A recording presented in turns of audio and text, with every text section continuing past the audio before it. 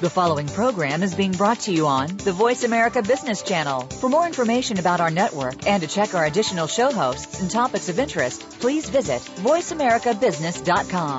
The Voice America Talk Radio Network is the worldwide leader in live Internet talk radio. Visit voiceamerica.com. The views and ideas expressed on the following program are strictly those of the host or guests and do not necessarily reflect the views and ideas held by the Voice America Talk Radio Network, its staff, and management.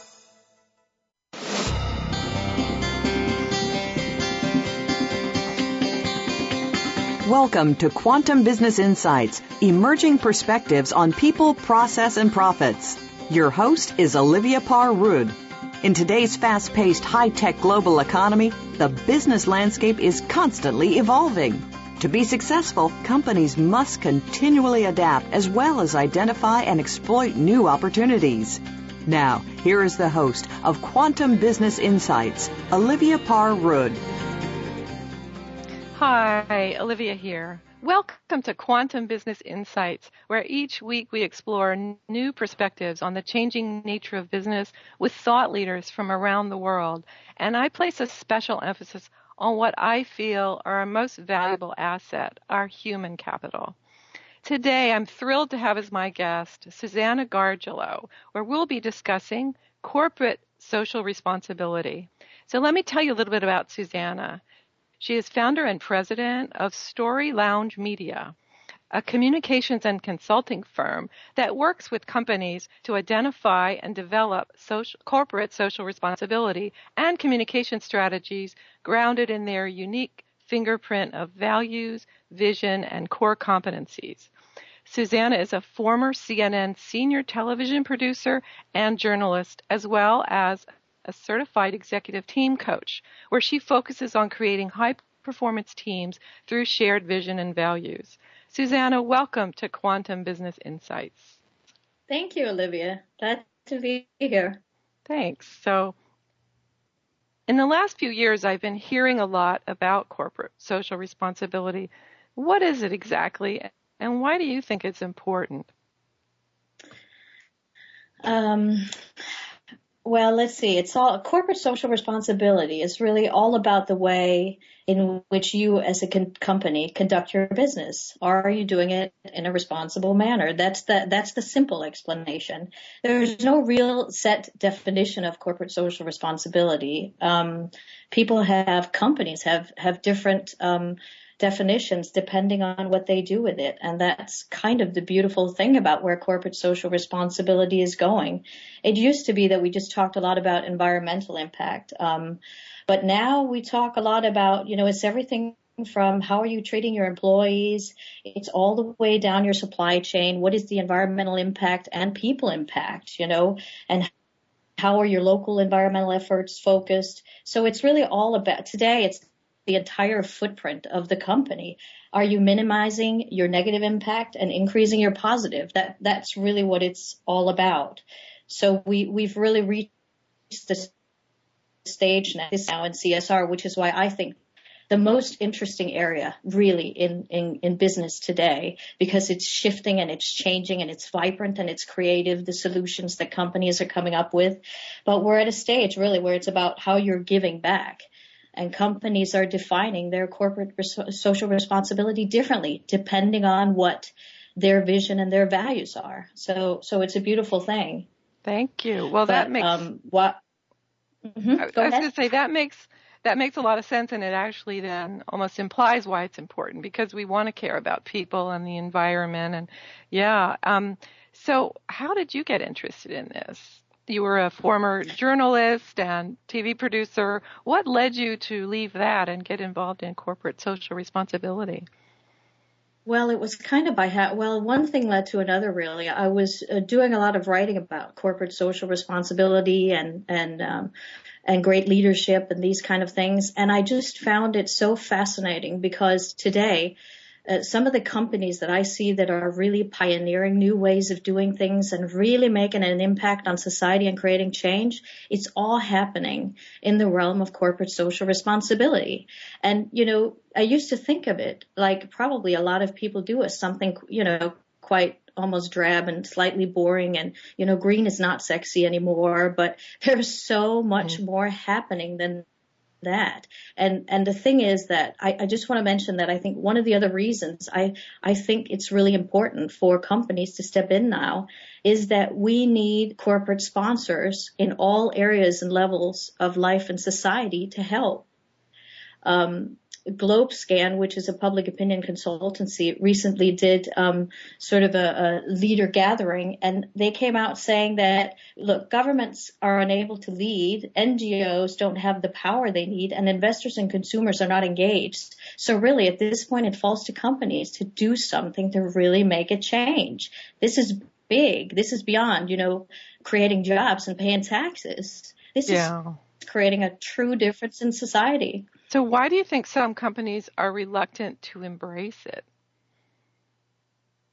Well, I think we've had some scare stories. I mean, we all remember, Nike in the 1990s and the sweatshops and the slam dunks of that. I mean, it can be quite scary, and there's a lot of people and media and NGOs and so forth that are looking for companies that may be doing it wrong, but I actually think it's a huge mistake. Yes, we need to have watchdogs and we need to be careful, but we also really need at this point to acknowledge the positive things that are happening. The companies that are doing well, CSR is a long journey. It's a lifelong journey, and it's a process. There is no end goal. It doesn't end.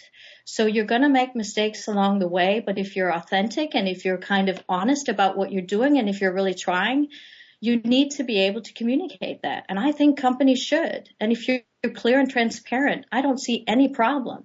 You can say, you know what, we're doing our best. It ain't great right now because this and this happened, but we're doing our very best. And that's what it's going to take. It's going to take some courage from companies, but it's also going to take some understanding, I think, from people and critics that have a tendency to jump on CSR that doesn't always go exactly as planned.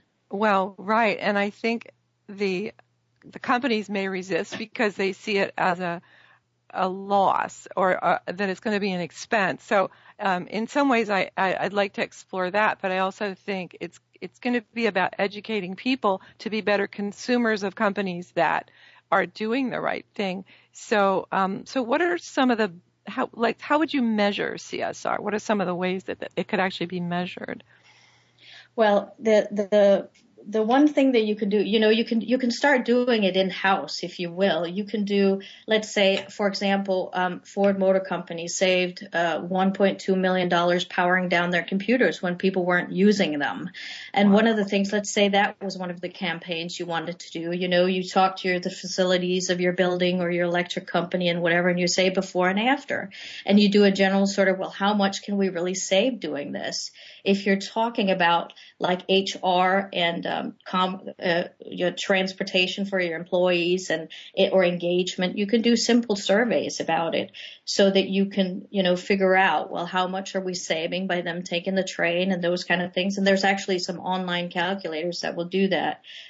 And if it's philanthropy, if you're given money to a local, nonprofit, make sure that you set up some success metrics ahead of time and make sure that, they're accountable to you so that you get some sort of impact measures that you can use. But so there's things that you could do on your own, but I think, and there's a lot of companies that will help. I think, one website, trueimpact.com, has a lot of good advice on how to set up metrics and how to measure. And then get somebody in, get a consulting company in, sustainabilityconsulting.com is another one that are really good at what they do, and just get them in to help you do it. But it's important to measure it because it's important in terms of how you communicate CSR.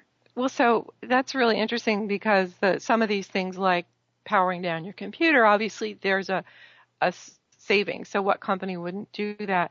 But something about maybe doing nonprofit or charity work, that I've heard of companies that'll give their employees a day a month to go and help at a food bank or volunteer someplace. Have you seen examples of where companies have benefited from things like that, financially or otherwise? Well, let me have a think about that. Well, one of the things that we know pays off is when you look at, for example, some of the studies that Great Place to Work do, they show that engaging people in corporate social responsibility pays off in terms of employee loyalty and employee satisfaction. Actually, their job satisfaction. I don't have specific numbers, but there's plenty of research out there supporting, that CSR does increase job satisfaction. Right. And one of the things some of the experts say is that, we used to also it used to be about CSR, the company does the CSR, but now you really want employees to be engaged because they want to be engaged. Mm-hmm. There's a very interesting statistic out there about Generation Y, which they are right now comprising about 25% of the workforce, and baby boomers are about 50. Mm-hmm. By the end of the decade, that is going to tip. Those numbers will shift, and baby boomers will represent 25%, and Generation Y is going to be 50% of the workforce. Wow. Now, there's studies that show that 80% of these Generation Y workers, these young people, mm-hmm. will work for companies that care about and contribute to society. Wow. CSR is said by experts to be one of the top ways to keep people engaged. It absolutely works. And in fact, I just found a number here because I have some here. It says here, 70% of Generation Y, that 70% of the people that work for a company with a mission. No, I'm sorry. 70% job satisfaction. Mm-hmm. Is the number for employees working for a company with a mission versus 23% job satisfaction in a company where they don't have a clear mission. So it's a huge difference. People really want purpose now, and especially the younger generation. They know what they're after. That's fascinating. I think because I'm in the baby boomer age group, and I feel mm-hmm. that. But I'm so excited to hear that the Gen Yers are a much higher percentage that care about this, and it may mm-hmm. be exposure to just so much more knowledge through the web or being raised, doing more collaborative games. I mean, there's just all kinds of things that I think they're better mm-hmm. at caring for each other somehow. So that's really, really interesting. But I actually pulled for you if you want to. There are some really good arguments for CSR today, and a lot of them has to do with Gen Y and the way they want to spend their money, for example. So if you don't mind me rattling through a list of the very latest and greatest CSR. I'm a statistics person. I love it. Go for it. Statistics and research. Let me just give them to you. Now, before I do it, just so that it doesn't turn into a too long of a rant, let me just tell you that these numbers come from some very large and reputable companies like Edelman, the world's largest PR company, and GlobeScan, which I've mentioned before, and MIT Management Review. So here they come. So 87% of global customers say they care as much about a company's values and CSR as they do the company itself. Wow. It matters. If quality and price are the same, the determining factor in terms of brand choice is today's social purpose. It has beat out design, innovation, and brand loyalty as the leading purchase trigger for global consumers since 2008. Wow. Yes, and in a 2013 CSR RepTrack study, they talked to 55,000 consumers globally and found that about 75% of consumers will recommend companies they think deliver on corporate social responsibility. Only 17% will do it if they think they're not. Interesting. Another thing is that 90% of shoppers worldwide say they will switch brands to a brand that support a good cause. And one last one is that more than 80% say they will consider social and environmental issues when deciding where to work, what to buy, where to shop, and what products and services to recommend to others. It's huge. That's powerful. So did they break it up by country at all? I'm just curious because I think there's... Go Go ahead. Yeah, and I think you're right. I mean, there's one of the things they did was they showed that, and this is an Edelman study showing that purpose has risen as a purchase factor by 26% globally. But when you look at rapid growth economies like China, India, Japan, Indonesia, those kind of countries, the numbers are completely different and far higher. Wow. In Japan, it's more than 100% this has risen, and this is, we're talking in 2 or 3 years. In India, 43%, and in China, 80%. Wow. It has risen in terms of purpose as a purchase factor. So listen, if you want to get some traction in these emerging markets, purpose is the answer. And a lot of it has to do with the demographics of the countries too. They're young urban shoppers, for example, in China and India, and they really, really value purpose. These are the young people, Olivia, so something must have gone right with the raising of the... Well, and I know there's a lot more of that kind of it takes a village ethos in other countries than there is in the U.S., where we're sort of taught to be independent and competitive. So that was why I kind of asked the question, and But that's shifting. That's shifting. That's what's so exciting. Yes, and you know why it's also shifting is because after the recession and people, they said 85% of the consumers and people they asked in their studies had been affected and impacted by the recession. And a majority of them were in the United States. And what has happened is that it's really just changed the way they look at me, but now they're looking much more at we, because we can't do it alone. They know they can't do it alone. Right. We need each other. We need to help each other. We need the government. We need companies, so the fact that it hurts a little bit and has been painful, has created some sort of a shift. Yes. Yeah. That makes so much sense. Well, it's really exciting to hear these trends because it's just going to benefit everyone. And I think the corporate money has such an influence. Like you were saying, governments try, but they can't always do it. NGOs usually don't have the money. And if we can engage the big money interests in seeing that, and I think it's going to come from the people demanding it, like you said, through their purchase decisions, that the companies will start changing. So that's great. And one of the things that one of the trends that are happening is that consumers are feeling much more empowered. They know that they have power to change things when they go and they buy something. They know that they have an influence and they're going to use it. You got to either get on this wagon or jump off, and it's going to leave you behind. I'm convinced that this is you can see it from the numbers. I don't have to tell you, but it's significant. If you want to survive and do well, you need to think about CSR, and you need to think about in a really authentic, deep, core way. Mm-hmm. Well, we have just a few minutes before the break, and I'd just like to get your thoughts. Do you think social media has been a factor in this change? Yes, I'm sure it has. I mean, just the global nature of the way we now communicate, the way we share has had a huge impact on this. And companies are using social media to create campaigns. And so, the entire issue of globalization and us getting near each other as a community has had a huge impact, I'm sure. Right. So, well, and when I was young, the only way you got to learn about what products were, however they were, the quality or price or whatever, was through newspapers and television. It was all just unidirectional. But now look at Amazon. You can buy something and then you can go in and put a review. So there even may be opportunities there. Maybe we should create an app, or somebody out there in my listening audience create an app that would let people add a sustainability, like a star system for how good it is for the planet. I'm sure it's coming. I'm sure it will come. We'll think about that one.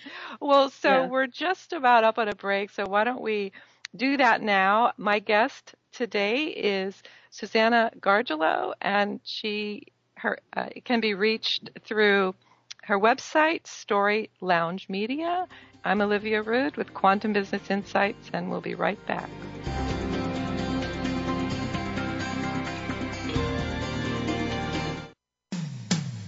When it comes to business, you'll find the experts here.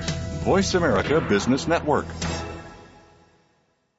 Our workplace is dynamically changing. How do you stay ahead of the curve with respect to learning and training? Tune in every week to The Future of Workforce Learning and Development with host Pamela Robinson. You'll learn about real-world strategies, solutions, and resources that will showcase these changes and keep you ready for what's next. The Future of Workforce Learning and Development is heard live every Wednesday at 1 p.m. Eastern Time, 10 a.m. Pacific Time on the Voice America Business Channel. Do you, like most Americans, spend the majority of your life at work? Are you making it the joy that it deserves to be, or are you feeling drained and unfocused? Tune in to A Great Place to Work with hosts Kurt Kaufman and Dr. Kathy Sorensen. Your hosts have more than 30 years of experience in workplace consulting and are ready to bring you the secrets and success stories of businesses who are making their business a great place to work. Listen every Friday at 11 a.m. Pacific Time, 2 p.m. Eastern Time on the Voice America Business Channel and enjoy a better workplace and a better life. Voice America Business Network, the bottom line in business.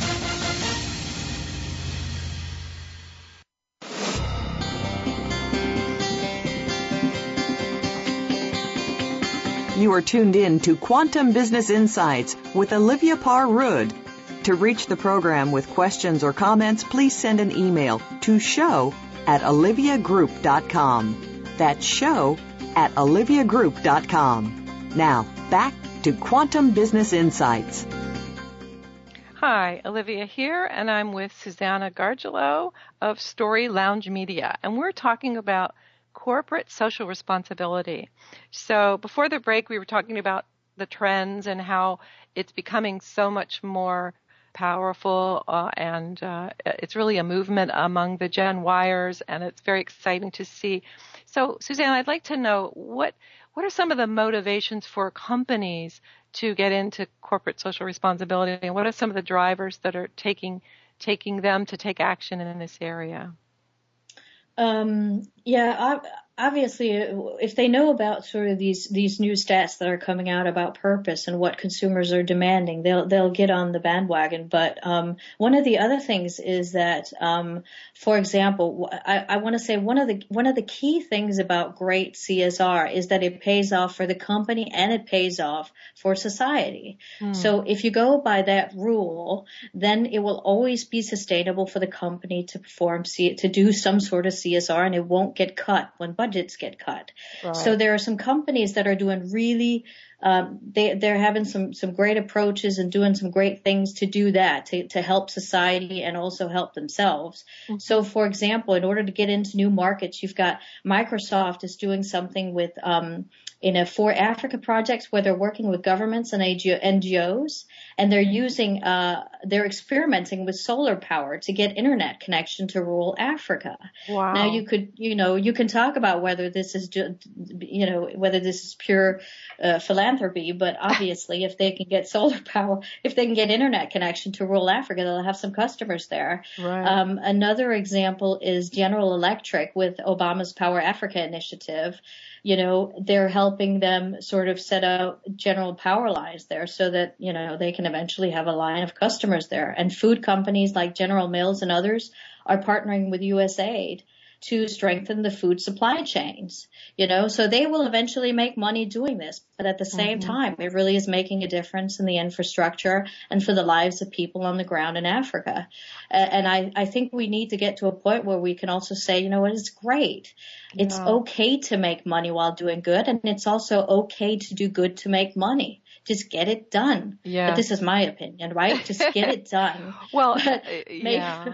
Well, I think it's also maybe because I believe that if you start doing something good, we're all people and there's a human payoff. Mm-hmm. It feels good to do good. Mm-hmm. So I have this belief that even the worst of cynics doing it for profit, when they start doing things that make people and lives better, then they will feel it.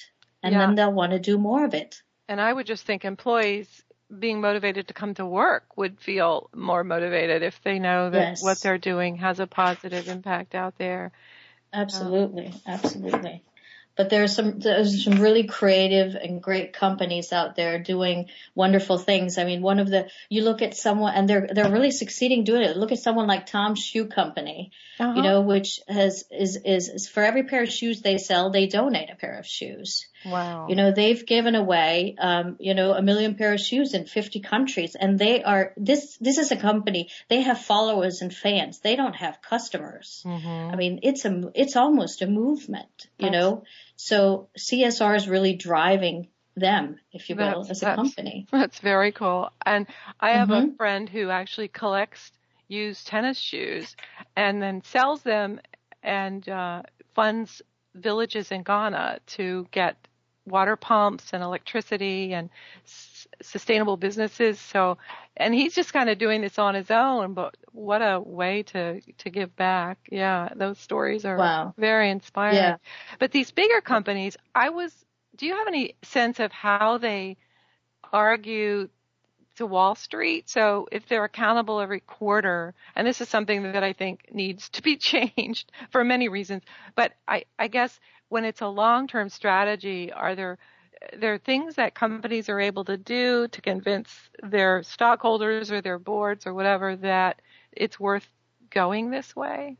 Do you know? I don't know how they do it, but I'll tell you that there's clear payoffs. I mean, if you look at, for example, the Fortune put out the Fortune 100 best companies to work for list. Mm-hmm. And I was interviewing at one point one of the co-founders of that list, Milt Moskovich, who's been doing it since 1998. And what he told me is that we've been watching that list, and the companies on the greatest place to work list consistently outperform the others on stock market. Wow. They just do. It pays off. Kelly McElhaney, who is, a pioneer in CSR and by the way, I want to recommend her book, Just Good Business, which is just wonderful and really, easy to follow for companies that want to get into it. Oh. But one of the things, I can do that at the end too. But one of the things that she says is that it absolutely is one of the key measures, trust, for example, it is intimately tied to a company's performance on the stock market. And they've shown this by looking at it. I mean, it's quite extraordinary. Yeah. And in terms of paying off, a company like SAS, which has been on the 100 best companies to work for at the top, or near the top at least for some years, they say that, for example, their turnover is 4% as opposed to 22%. Wow. And I was interviewing them for an article at one point, and they said they save hundreds of millions in turnover, because of what they do. So, there are studies that show it builds better morale, more efficient business processes, better public image, employee loyalty. You could go on and on and on. Well, and some of it may be intangible, but I think some of it is tangible. Right. I actually have a long personal history with SAS, because many of you in my audience know I worked in data mining and still do, and use SAS every day for my clients. And I have been to their campus. They have a pianist in the cafeteria every day. They have do? Daycare. Yeah. If you're listening and you're a quant person, every single employee has an office with a door. So if you're distractible, Jim Goodnight, the CEO, is kind of a data geek himself. And so he really understands, and he makes the climate so easy for people to be able to concentrate. And then they have the health care. I'm sure you know all this because of the articles, but just to mention, and they have on-site daycare. I think they're building a high school in the area, and it's really inspiring. And I know people personally. I've been working with SaaS software since 1989, so I know many, many people at that company, and they all share that love of just feeling like they're taken care of. So I can see why that turnover is so low. Very inspiring. Yeah. Yeah, it's quite extraordinary, really. But there are so many companies that are doing really creative things. I mean, you look at, Levi's is seen as one of the Levi's companies like Levi's, Patagonia, and Unilever are seen as sort of the giants of CSR. They're kind of leading the way.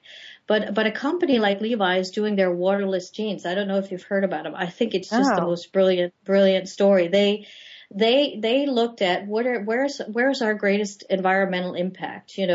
What is it that really goes wrong here? And what they found is that it's when they grow cotton and the washing and drying that comes along with wearing the lifespan of a pair of jeans.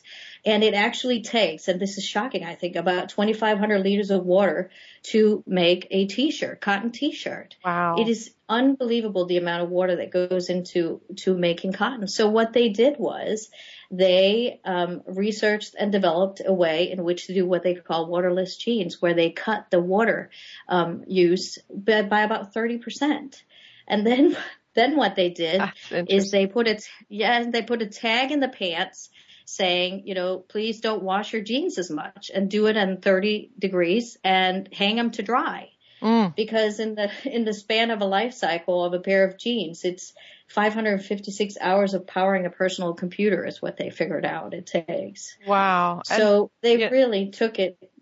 Go ahead. Well, I was just going to say, your jeans will last longer, too, if you wash them and dry them like that, which is, maybe not what they're thinking, but certainly better for the environment. That's fascinating. Yes. And then what they did is they said, well, look, people love their dryers, right? They're not going to do it. So they did what they call a care to air design competition and asked people to submit their best ideas for drying without using a dryer. Mm-hmm. And I haven't seen any of the designs in my store yet, but it was quite a fun idea. Yeah. And now what Levi's is doing is they're working on what they call wasteless jeans and products, which incorporates recycled plastic. So 20% of your pants will be recycled plastic. Interesting. And, so they're reducing landfills. They're saving money on water and materials. It's a win-win. Absolutely. And that's really what good CSR is. It's a win-win. And so what I think what you've said is people may even, will certainly buy this if it's the same price, but might even spend a little bit more if they know that it's going to be for the long-term best interest of the planet or their community or whatever. So, and I think that's where probably Gen Y is so much more ahead, is that they probably value it enough to not always have to get the best price, but know that the quality is better and the impact is less. So that's fascinating. I think it means a lot more to them. And when you get down what's so beautiful about CSR really is this is about heart. It's about humanity and it's about people.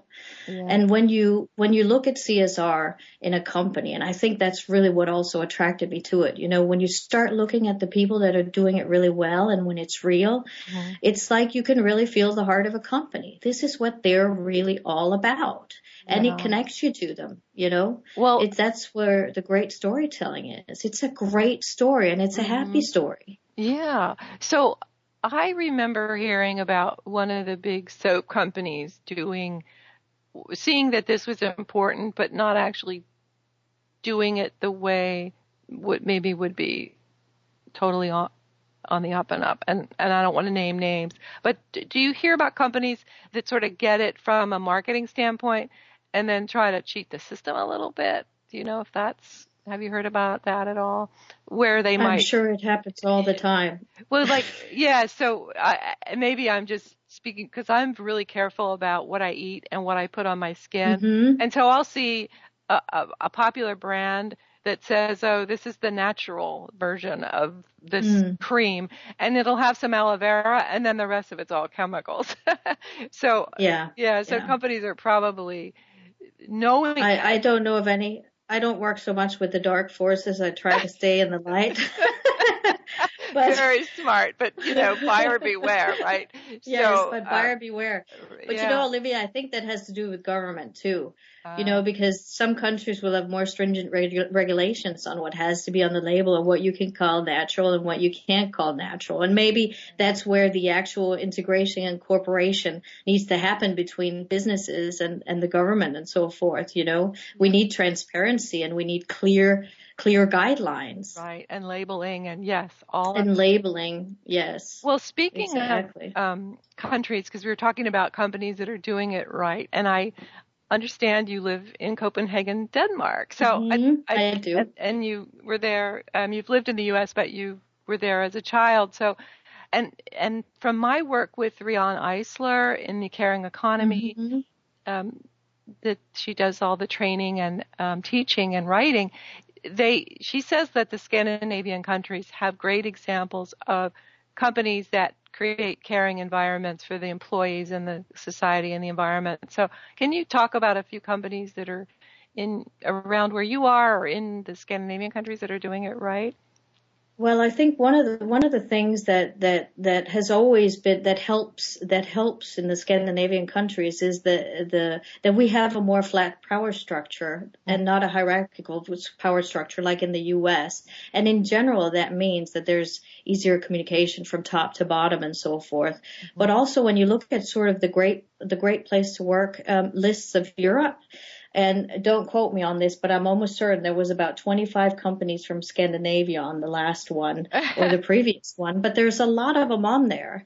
And I think, we have regulations and labor laws that help enforce that, but also from having worked both here and there, there's in the U.S., and here, there's a different level of, I got to watch what I'm saying because, it depends on where you are, but there seems to be a different level of respect and for the employee and just sort of letting them do their work. They're treated as adults here. You don't need to watch over their shoulder. People do their work and they're allowed to do their work. They have more of a voice. Is it true? I don't know. This is purely my impression of how things are. Yeah. But when you talk to management experts and leaders, and I've written some articles about this too, the one thing they say is that the power structure makes a big difference. And this is also one of the things that's interesting is that even in the U.S. and around the world, they're beating down walls in offices and creating big office spaces where people are closer to each other. And that's another area where baby boomers have a bit of a hard time compared to, for example, Generation Y. Right. There was a study that showed that they really want the open office environment. They want it to feel like home. They want to go up and to work and throw their legs up and be creative and have fun. And baby boomers can't have that. They need to have meeting rooms and they want to have, walls because this is what's happening. I'm here, you're there, I do this, you do that. And that's so sort of, sorry, go ahead. Go ahead. Well, I was just thinking that's more that, we've been taught in the Gen X or the baby boomer, that it's about competition and, individuality.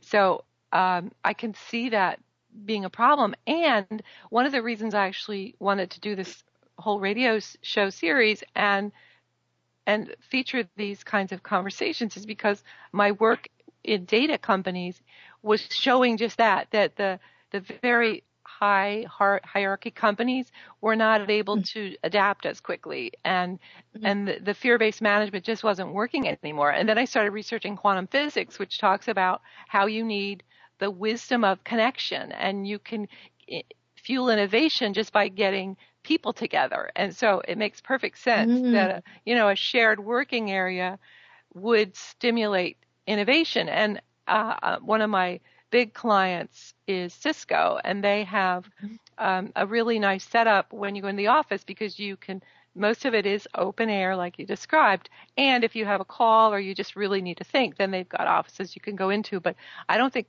very many people have in their own office anymore. They just really invite this kind of open working environment and a lot of virtual working environments as well. Yes, and hot desking and so forth, and hot desking. Do you want to just define that? Is that where you just go in and you take it for the hour or whatever? You go in and you grab a desk and you leave again. But I was doing some work around. I think it was an article around future workforce, and they were really talking about how the way it looks now, forget it.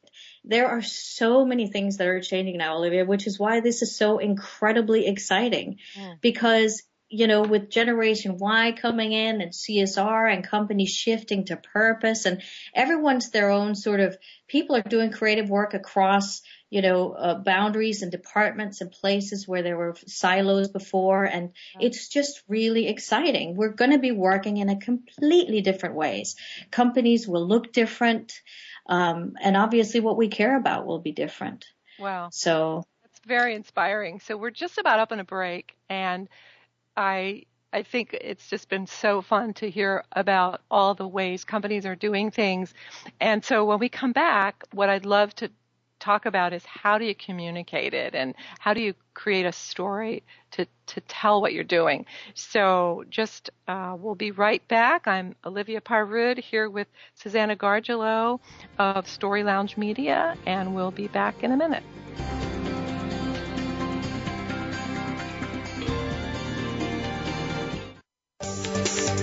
From the boardroom to you, Voice America Business Network. Does your business, like many, face obstacles to becoming successful? Would you love to have an open forum of entrepreneurial ideas and best practices brought to you each week? Tune in for The Second Stage with hosts Brendan Anderson and Jeffrey Cadlick. We'll spotlight entrepreneurs and growing companies that are creating a vibrant economic base, as well as addressing some of the obstacles that could be standing in the way of your success.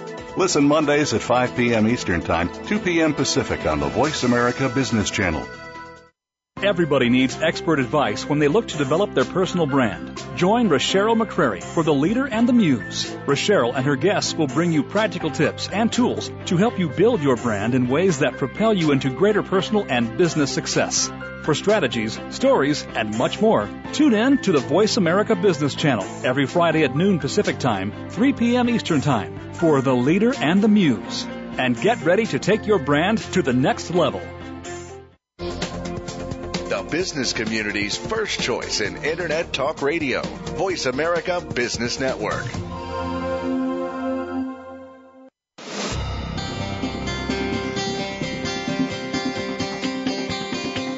You are tuned in to Quantum Business Insights with Olivia Parrud.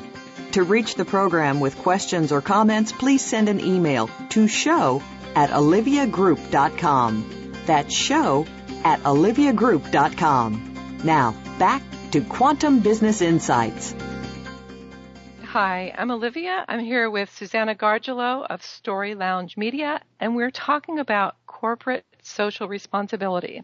So before the break, we were talking lots of statistics and companies that are doing it well and how the different generations are being just acting differently around this, and it seems like the trend is moving in the right direction for companies to be more socially responsible and consumers to be wanting it and employees to be wanting it. And so I think it comes down to now, if a company was going to embrace corporate social responsibility, how would they communicate that? How would they create a story around that? Can you share a little bit about your ideas there and maybe what steps you would take if a company came to you asking for this? Yes, I can. I think there's a few questions.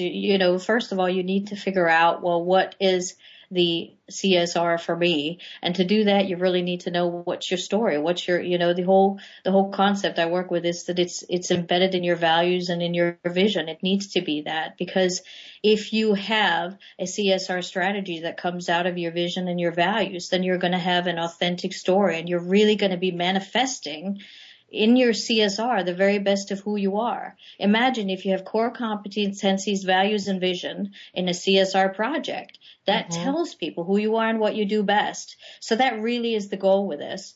But let's say you're a company now and you're just now coming to CSR. The first thing I would ask you is, do you have any CSR efforts? And if you do, are they strategically aimed at supporting your business goals? Because they need to be, like we saw with, for example, Levi's jeans. Their research and development is working at how do you create fabric with less water? That's research and development that will eventually benefit the rest of the world as well. But for right now, it's also supporting their company. How do you look at new markets like Microsoft is doing, and so forth. So that's one of the things you need to look at. And then you need to ask yourself if the CSR efforts are founded in the core competencies, values, and vision, like we talked about, because they need to highlight what you do best when you communicate it. Then you need to ask yourself, what story are you telling? Because you're always telling a story. If you're not telling a story, you're telling a story that you're not telling a story. Do you know what I mean? Yeah. You need to be aware of what's the perception, because the perception is what people buy based on, essentially. Right. So it does matter. So you may as well take charge and control the communication and the story. And the other thing is, are you communicating it? When you have your story, are you communicating it? And do you understand the value? You need to measure, like we talked about earlier. If you can measure your CSR, it's much easier to communicate it. But essentially, the first thing you need to do, and this is why it's such a fascinating process, I think, there is great value in developing your authentic CSR message, because it's really an exercise in getting to know thyself as a company. You have to know who you are, what you're good at, what you're not good at. You have to acknowledge that, and then you have to figure out how to apply what you do best to make a difference in the world. And it's really great. And when you know that, then you have a much clearer idea of how to communicate across the company, regardless of what the message is you're trying to get out. And it's not easy. You know, one of my favorite quotes is Patagonia's founder. Patagonia is the outdoor clothing company and one of the top CSR companies. He said that living the examined life is a pain in the ass, because it is. You know, it really takes effort, and it means you have to look some truths in the face that are not comfortable, and it won't be easy, but you do, and it will be worth it. Because when you find, you know, your values and your core and your heart, and you build a CSR program around that, then you have a fantastic story. You will have the best story for you. And then you just really need to go out and tell it. And that's a matter of expertise, if you will. You know, figure out if the story is part of your core values and your core ingrained in the company and integrated in the business strategy, then you can have it come out through all the communication channels in your company. You know, it can come out through emails. It will come out. Employees are your greatest ambassadors. You know, if they know it, you know, they will go out and talk about it. It will permeate the company if that's the case. And then you build a communication strategy from that. But, you know, you have to start from the inside out. You know, you don't want to go out with a major CSR advertising campaign about your environmental, work, and then not have recycling bins in your office. You know, so you really have to start. You have to start at the core, and then you work your way out and make sure your employees are engaged. Yeah. Wow. So if I'm guessing this is something that would have to be directed from the top levels. Would you agree? Yes, it has to be. Have you seen, or what would you, it sounds like there could be a couple things that might impel a company to seek it out. Either they're being hurt in the market by competitors that are doing it well, or that they really have they care about it. And so this would actually be interesting to talk about, because Levi's started as a company that probably didn't care that much, or maybe historically they did, but it wasn't important to actually make that a point. Where I think Patagonia, if I'm not mistaken, sort of started out as a company that wanted to make their message from the beginning that they were socially responsible. Is that accurate, do you think? Well, actually, with Patagonia, it was kind of fun, because they were doing outdoor clothing, and they sort of had an idea, but the reason they started really getting into it and doing organic clothing is because people they were on the shop floor and people weren't feeling good. They were kind of getting sick and they couldn't figure out why. Wow. And then they had technicians come in and they looked at what was going on, and they realized, and they found out there was formaldehyde in the air. And then they said, what? And then they said it must be from the cotton downstairs. Wow. So what they realized is the cotton, at that point, they realized the cotton was one of the most, polluting fabrics that were out there. So they had to change it. That's why he said it's a pain in the ass, because once you know that, you can't work with it anymore. Right. And in fact, the fashion industry is one of the most polluting industries in the world. Right. So they took it from there. They went organic. And since then, they are absolutely pioneers in this field. They've created an initiative they call the Common Threads Initiative. They repair, reuse, resell, and recycle all of their stuff. I mean, can you imagine a company saying, resell your jacket? Don't buy a new one, resell it. it works because they have fans and followers, just like Tom's shoes. I mean, this is what people want. And they actually have what they call the Footprint Chronicles. It's worth taking a look at on their website, which maps out the entire environmental impact of their supply line. Wow. And you can go and you can follow it. Yeah. These guys are leading the way. You know, there's some great examples of companies out there that are already where we're heading, I hope and think. Yeah. Right. So they didn't actually start out, but it sounds like they got involved in it. And then, so it's like they're building a family. Like you said, the loyalty must be immense. And I think after a while, people probably don't even look at other brands. You know, they could just get so dedicated to that one brand. Yeah. Because of, and I think we're hungry for it. You know, we're really hungry for integrity, for clean business, for people that are authentic, that are doing things for the right reasons. Well, we all want that. Yes, and it just occurred to me that when I grew up, so when I was a child, there wasn't any discussion about the planet being poisoned. It wasn't even, I mean, in ways, we had the nuclear threat with the Cold War, so we had to get under our desks at school, which, you know, they learned later wouldn't do anything. But I don't know that I ever really took it seriously. Now, the Gen Yers are growing up with real evidence that our planet is threatened. You know, that has to be a motivating factor in where you shop or what who you patronize, that may be adding to that or making it better.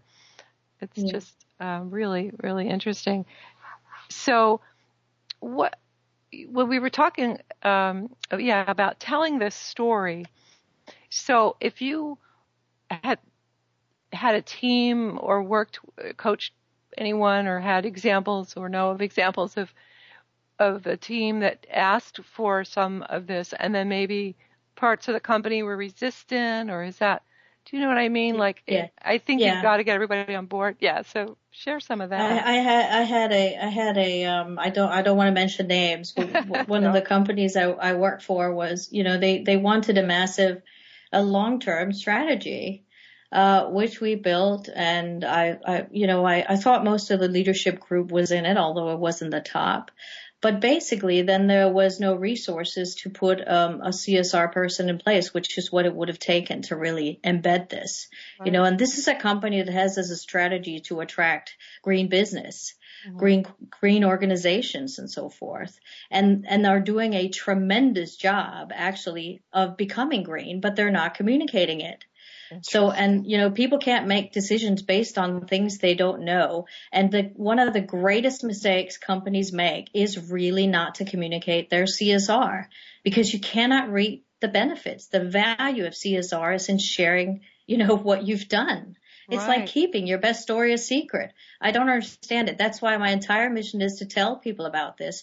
Also because we need to tell other companies how it's being done. Yeah. It's an area, I think, of great insecurity. It can be very difficult to maneuver. You know, how do I do this? What do I do? What makes sense? You know, doesn't really make sense for a restaurant to help, women who live in violence. It would make more sense for them to work with organic farmers, you know. So there are some relevance things that you need to be aware of. And in order to get the message straight, you really need to think about communication before you put your CSR strategy into place, because that's where your benefit comes in. Right. Aside from the obvious wonderful benefits of helping society and your company, you know? Yeah. Well, and you were saying earlier in the show that companies may go about it in a different way. So when you work with a leadership team and you're starting to create the story, do you also then start to say, how do you want to measure the impact or show if it's working? Is that the stage where you would do that as well? Yeah, you would ask them to, you know, most of the bigger companies will have ways in which they already measure, you know, the majority of my experience comes in when people already have CSR experience or they're already doing CSR projects, and they're fairly good at measuring it because they need to report it. Right. We have a rule here that says they need to report it, so they'll have some numbers, but they don't use them to communicate them. So it's also sometimes a matter of, I think my mission to be, is really to eradicate boring CSR storytelling, because if I see another boring CSR site with dry text about, how they've cut this and how they've done that, it's really, it's unfortunate, because I think it's detrimental to CSR as a great company tool. Yeah. If companies can realize and see how much value you can gain from communicating yourself positively and in that way and getting your story out, I think many more would do it. Yeah. So kill the boring CSR pages, please. Very, very good. Well, I mentioned earlier, I consult with Cisco, and they are often one of the first companies to go into an area where there's a disaster, like in Haiti and Fukushima, to set up connections to try to get people what they need. But and I may be incorrect, but I don't hear about that so much in the news as I do through internal memos and things. So it sounds like there's a story there that could be shared from Cisco. It's a great story. And it's also a way, because, what is the impact of what they do? Think about that. Yes. How important is it to have the lines of communication at a time like that? Right. I mean, what they do is probably significant and essential to the rescue mission, if you will, or to the help or whatever it is. So there's a lot of facts that can be derived. There's a lot of stories that can come from that. Yep. Maybe there was somebody who connected with their this or that. There's human stories to be told. Right. So lives saved, perhaps. Yes. Those stories have to be told. They should be told because they deserve, Cisco deserves the credit. They deserve to get the goodwill from that, I think. Yeah. And also it's an inspiration for other companies to get out there and do something with their core competencies, and everyone wants to do it. I really do believe it. Everyone wants to do it. I think you're right. They may not know it yet, but they want to. Wow. Well, so we have about 30 seconds left. So maybe one sentence, if a company came to you and said, why should I engage in CSR? What would you say? I would say because it's the right thing to do. It's cliche, but it is. It's the smart business thing to do as well. It's absolutely the smart thing to do. Thank you, Susanna. Thank you so much for being my guest today. And I hope you'll come back and visit us again. I will. Thank you for letting me talk about CSR. Oh, my pleasure. And thank you all for tuning in to Quantum Business Insights. We're up on a holiday, so we'll be back on January 3rd for the first show of my next season. I'm your host, Olivia Parr-Rudd. I wish you a wonderful holiday season, and we'll see you next year.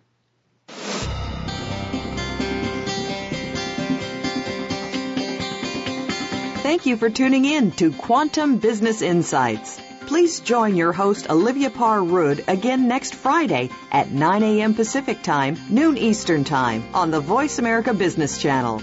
Enjoy your weekend, and we'll talk again next week.